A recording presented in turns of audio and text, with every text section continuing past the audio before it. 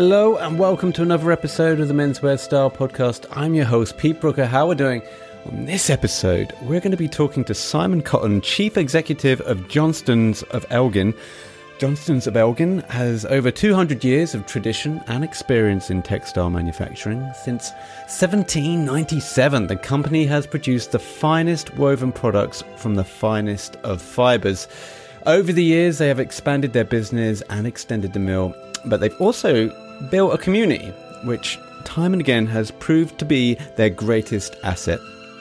To date, they employ 900 people in this country alone, and Simon has graciously taken out time of the day to talk about the company and how it's dealing with the pandemic, along with other things. So that interview coming up shortly. In the meantime, make sure you're checking out the website, menswearstyle.co.uk. That's where we put all the show notes, all the links to everything that we talk about on the show. Also, you have lifestyle features, travel features, what's going on with the brands right now during this crazy time. So make sure you're checking that out. And if you want to get in touch with me here at the show, maybe you want to be a guest, maybe you want to come on and talk about your brand, it's info@menswearstyle.co.uk. Okay.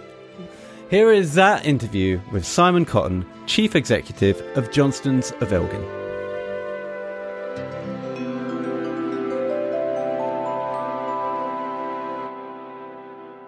It's my great pleasure to introduce to the podcast Simon Cotton, Chief Executive of Johnstons of Elgin. How are we doing today, Simon? Very good, thank you. Excellent. Whereabouts in the world are you? I'm up in Elgin. I'm just 5 minutes away from our mill, which is closed at the moment, so I'm working from home. But I am in a beautiful part of the country, overlooking the barley fields and a small Scottish castle, so it's not a bad location. It sounds very picturesque, and for the people that can't obviously see the recording, there's a nice sliver of sunlight coming in through your window and offsetting. It's a glorious day, as clearly it always is a glorious day up here in Murray in Scotland. Excellent. So, Simon, maybe if you can just give us a thumbnail sketch of you. I know Johnstons of Elgin has got a huge history, so I won't ask you to kind of go into the entire backlog, but maybe what you do within the company and how the company is in its current state. So I'm the chief executive. I have been for 6 years. So our operation consists of two major manufacturing plants and a couple of satellites, where we make woven products and knitted products. So we have the woven products up in Elgin, the knitted products down in Hawick. And we also have our own retail, our own coffee shops, but the majority of our business is manufacturing for some of the world's top luxury brands. So we are largest as a private label supplier to luxury brands, and about 1/3 of our business is our own brand. I see. And so for the people that are uninitiated, what luxury brands would these be? Well, we don't talk about them. They talk about us. But if you imagine the best brands that you will see on Bond Street or any of the other world's top shopping streets, we're probably supplying around about 2/3 of those. Interesting, amazing. And where do we source the cashmere? Is it local to Elgin? No, cashmere. You get a tiny amount from every cashmere goat. So you get about 200 grams on average from a cashmere goat. So we need there needs to be a huge grazing area for cashmere. So it is generally grown in Mongolia and Inner Mongolia region of China, a little bit in places like Afghanistan as well. And it is a vast area that cashmere herding happens over. Tends to be very poor land that's not suitable for much else, with really extreme winters, which make the fiber, the underdown, which is what we want, to become very, very thin, very fine, very soft. And give the animal a lot of protection during the winter, and it's combed in the springtime. So as the fiber starts to float, the animal wants to lose that. The herders will comb that fiber from the animal, and it can retain the guard hair. So it's a very long traditional process that's been going for hundreds of years, with, in a lot of cases, traditional nomadic herding practices behind it. So it's not something we could do in scale here in Scotland. There has been attempts before. The climate tends to be, believe it or not, a little bit warm here. And actually you do need those extreme temperatures of down to -30, or you need very, very, very good genetics. There are some attempts or there's some really good work being done with a small herd in England and also one in New Zealand now to develop those genetics that you could do even without the extreme temperatures. That's interesting. And so just dial me back a little bit. So you've been with the company 6 years. How did you get ingratiated into Johnstons of Elgin? Yeah, well, I like to tell the story that it was a little like getting Willy Wonka's golden ticket, because I mean, in textile manufacturing, it is kind of a dream job. I'd been in textiles for 11 years previously with a company called Russell Corporation, who make Russell Athletic and some other brands as well. So very much at a different end of the market, much more sportswear, promotional wear, corporate wear, that type of thing. So I'd done that for 11 years. I had managed companies making kitchen sinks for 5 years. And I'd done a lot of international work, brand development work, marketing, product development, that kind of thing. So I had done a lot of things that we do in Johnstons, but there's no job that's really similar to it, to be honest, in terms of the variety and the breadth of things that you need to be able to do. Interesting. And so the term chief executive, can you just give us a little insight into what it is that you do with Johnstons of Elgin now? Yeah, I look after the team who looks after the various bits of the business. So my top team consists of operations directors for the two mills, our finance director, our sales director, our retail director, a marketing director, and our creative director. So, and an HR director, probably the most important right at this moment. But yes, it's really about coordinating that team, making sure all our various operations are going in the right direction, and looking after the strategic development of the business. So I need to ask the elephant in the room question. How is the pandemic affecting Johnstons of Elgin now? What's the state of play there? Yeah, we closed down operations earlier in March. So we had to, I should say that's not a COVID-related cough, thankfully. We closed down operations earlier in March. So we have been locked down, in hibernation, whatever term we want to use, really since the 20th of March, we closed retail, and the 23rd of March, we closed our manufacturing operations. So we're well into that process now. Out of our 1,000 employees, around about 960 are furloughed and at home at the moment. And of the remaining 40, most of those are at home as well, working from home, like myself. I see. And I guess it's a worrying time for everyone. Is there any kind of light at the end of the tunnel? Is there anything that you guys can be doing in the meantime, taking stock, paying more attention to digital campaigns, etc.? Yeah, I mean, our digital business is doing very well.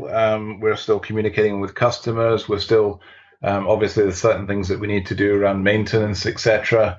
But most of the operations depend on having manufacturing running. So, until manufacturing's running again, it will be very quiet.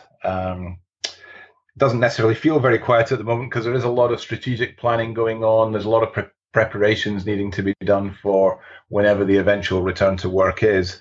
And we're doing a few bits and pieces, like, for example, we're now getting into a situation where we can make samples again, and we can do things like that. We're doing a little bit of scrub manufacture for local NHS facilities, primary care facilities, things like that. So there's a lot of activity, but it's not the normal activity that we would do. We've not got any weaving going at the moment. We haven't got any knitting going at the moment.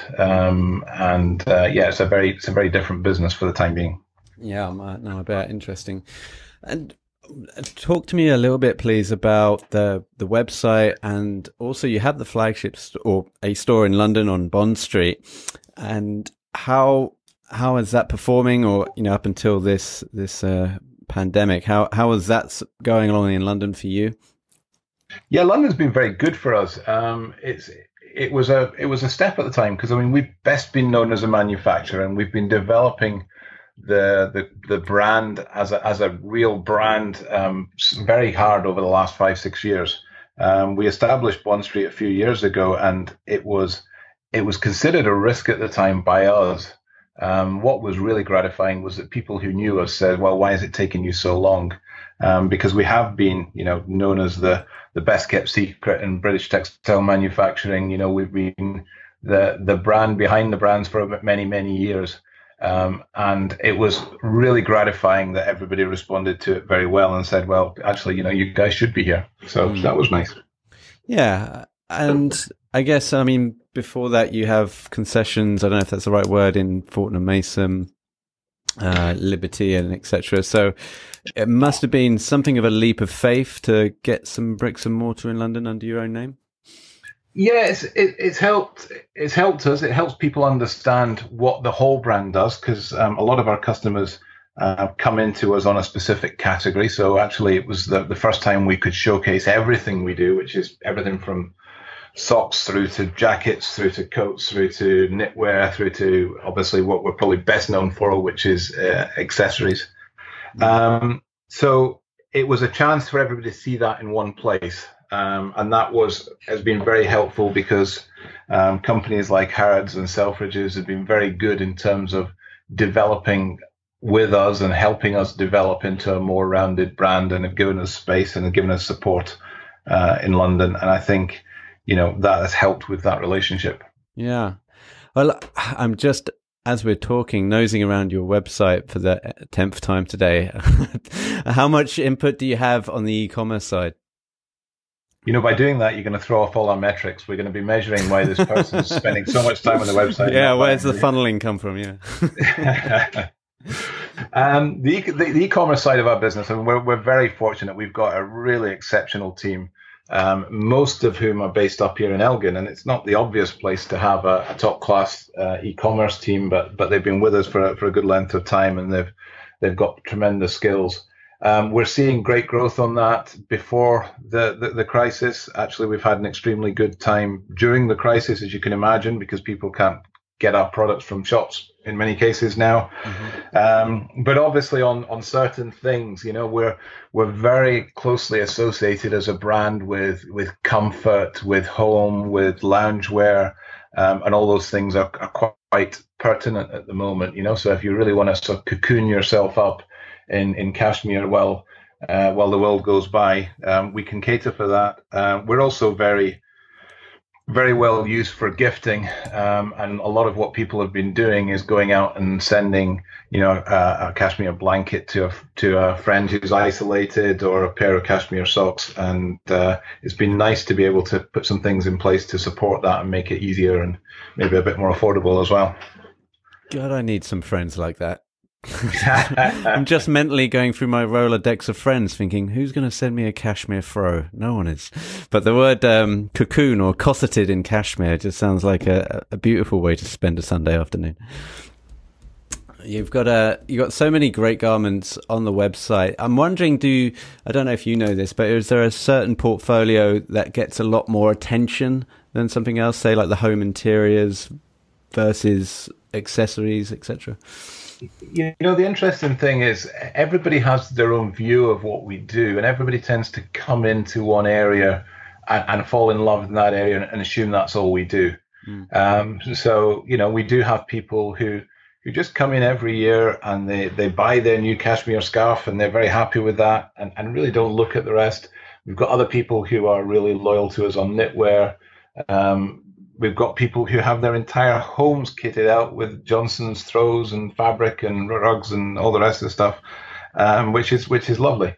And it is that, I guess it is a brand which you can form a relationship with. We're very proud of the people that we have, the craftsmanship, the stories that we can tell. And I think people connect with that and then want to get more into the brand. And explore more areas with it. Yeah, interesting. And I guess with the e-commerce side, naturally then comes social media and how to leverage that to bring and generate traffic to the site. Do you indulge yourself with influencers at all? Does that have any bearing on the business? We do, yeah. We've had some great interactions with influencers. And I think influencers are generally very keen to be associated with a manufacturer. A lot of what they are interested in the industry is that manufacturing process. You know, they like to see raw cashmere being turned into a finished garment and to see all the manufacturing processes. So what we try to do is bring them up, show them around the mill, let them experience a little bit of Murray and the hospitality and so forth, and try and let them form a real relationship. We're not so interested in paying somebody to wear something or, just trying to associate a name. We want influencers who have a genuine and authentic interest in what we do, and we're quite lucky that many of them do that. Excellent. On the social media side, we've got a brilliant person in house who deals with all of that, and it really helps because a lot of what we do post about and talk about is what's going on in the mill. You know, it's real stories. It's really important that is somebody in house so that they can glean all that information and understand what's going on. It's not something we could do outside. Yeah, interesting. And I'm just also curious, because of the history of Johnstons of Elgin, do you have a royal warrant at all? We do. We have the royal warrant for estate tweeds from Prince Charles, it's called the Duke of Rothesay in Scotland. Right. Yeah. And I'm curious about royal warrants because it came up in a conversation earlier with a friend. What kind of cachet does that give a business, if any? No, it's a great association. I mean, obviously, it's an eclectic group of brands that go in there, but they're all ones who've been selected by the royal family as you know the best of the best. So it's something we're very proud to be associated with. It's something that is increasingly recognized. I think it has taken on even more prominence as people try and cut their way through the swathes of brands who are making claims, who are trying to put on a story. And the market is crowded. I mean, there's so many brands out there that having something which really signifies that you are recognized by somebody independent, and you can't get much more independent than the royal family, is very nice. And it does work particularly in Asian markets, also in the American market. It's very helpful. And who would you say is the biggest demographic outside of the UK for you? Outside of the UK, our biggest market is Japan. Uh-huh. In Japan, we're very much associated with the cashmere stole, and Japanese ladies love to wrap themselves up in a Johnstons cashmere tartan stole, a very traditional product for us, but one that it's a very, very luxurious item, and we have sold an awful lot of them into the Japanese market, and we are very, very appreciative of that custom. It's become quite an iconic product, so every year the well-to-do Japanese ladies will go out and select the next product, the next design for the season, which is very, very gratifying for us. And it's almost a mark of the seasons when you start seeing the cashmere stoles coming out in Japan. It's as iconic as the cherry blossoms in the spring. Oh, that's so sweet. God bless them. That's really nice. I have a question. It's probably going off the grass a bit, but have you ever entertained the idea, or have you ever done as a brand suits and suiting? I know you do the jackets, the shirts and coats, but have you ever done suits at all? We did a little bit of it. We decided it really wasn't suiting us. We are a much more casual, relaxed brand. That's what our fibers suit. Our yarn production is a woolen yarn manufacturing process. So we do have the product that we make in house is naturally a more fibrous, more fluffy yarn than you would use for suits. So it's not a native product to us. We would use somebody else's yarn for that. And also we started to enter it at the time when really the move towards casualization was taking off. And of course, there's brilliant British suiting brands and brilliant Italian suiting brands. But there is less and less demand out there as people go more casual in the workplace. Mm. So it was kind of the wrong time to be going in that direction. So we've really retrenched around, gorgeous knitwear, very comfortable clothing, relaxed jackets, relaxed fit trousers, a much more casual or smart casual look. Interesting. Well, Listen, Simon, thanks for taking time out of your day to walk me through the brand and the various facets and the various sections of Johnstons of Elgin. I find it fascinating. I find the website beautiful. The products look immense, and I'm actually hovering over the book section as well as we speak. So again, it's going to screw with your statistics a little bit of where this is coming from. But the analysts are going to go crazy tomorrow. I like the fabrics of Scotland. It's got a foreword by Her Royal Highness. I'm all over that. I'm getting involved. We will have to send you down a copy. That'd be great. Tangentially, Simon, I have to end this question because I wrote it down at the top before any other questions. As a proud Scot, is your favourite film Highlander or Braveheart? I'm not sure how much real Scottishness is in either of those, but it probably has to be Braveheart, yeah. Good choice. All right, brilliant. Well, Simon, thanks again for your time. Thanks a lot. Take care. Bye. Take care, mate. Bye-bye. Simon Cotton there. Given the agony of choice, Highlander or Braveheart, which way do you go? Anyway, that's it from me. Thank you, Simon, for coming onto the show. Thank you for listening, for sharing, writing those lovely reviews on iTunes. It means a lot to us. In the meantime, stay safe and remember, it's only fashion, people, and you're never fully dressed without a smile.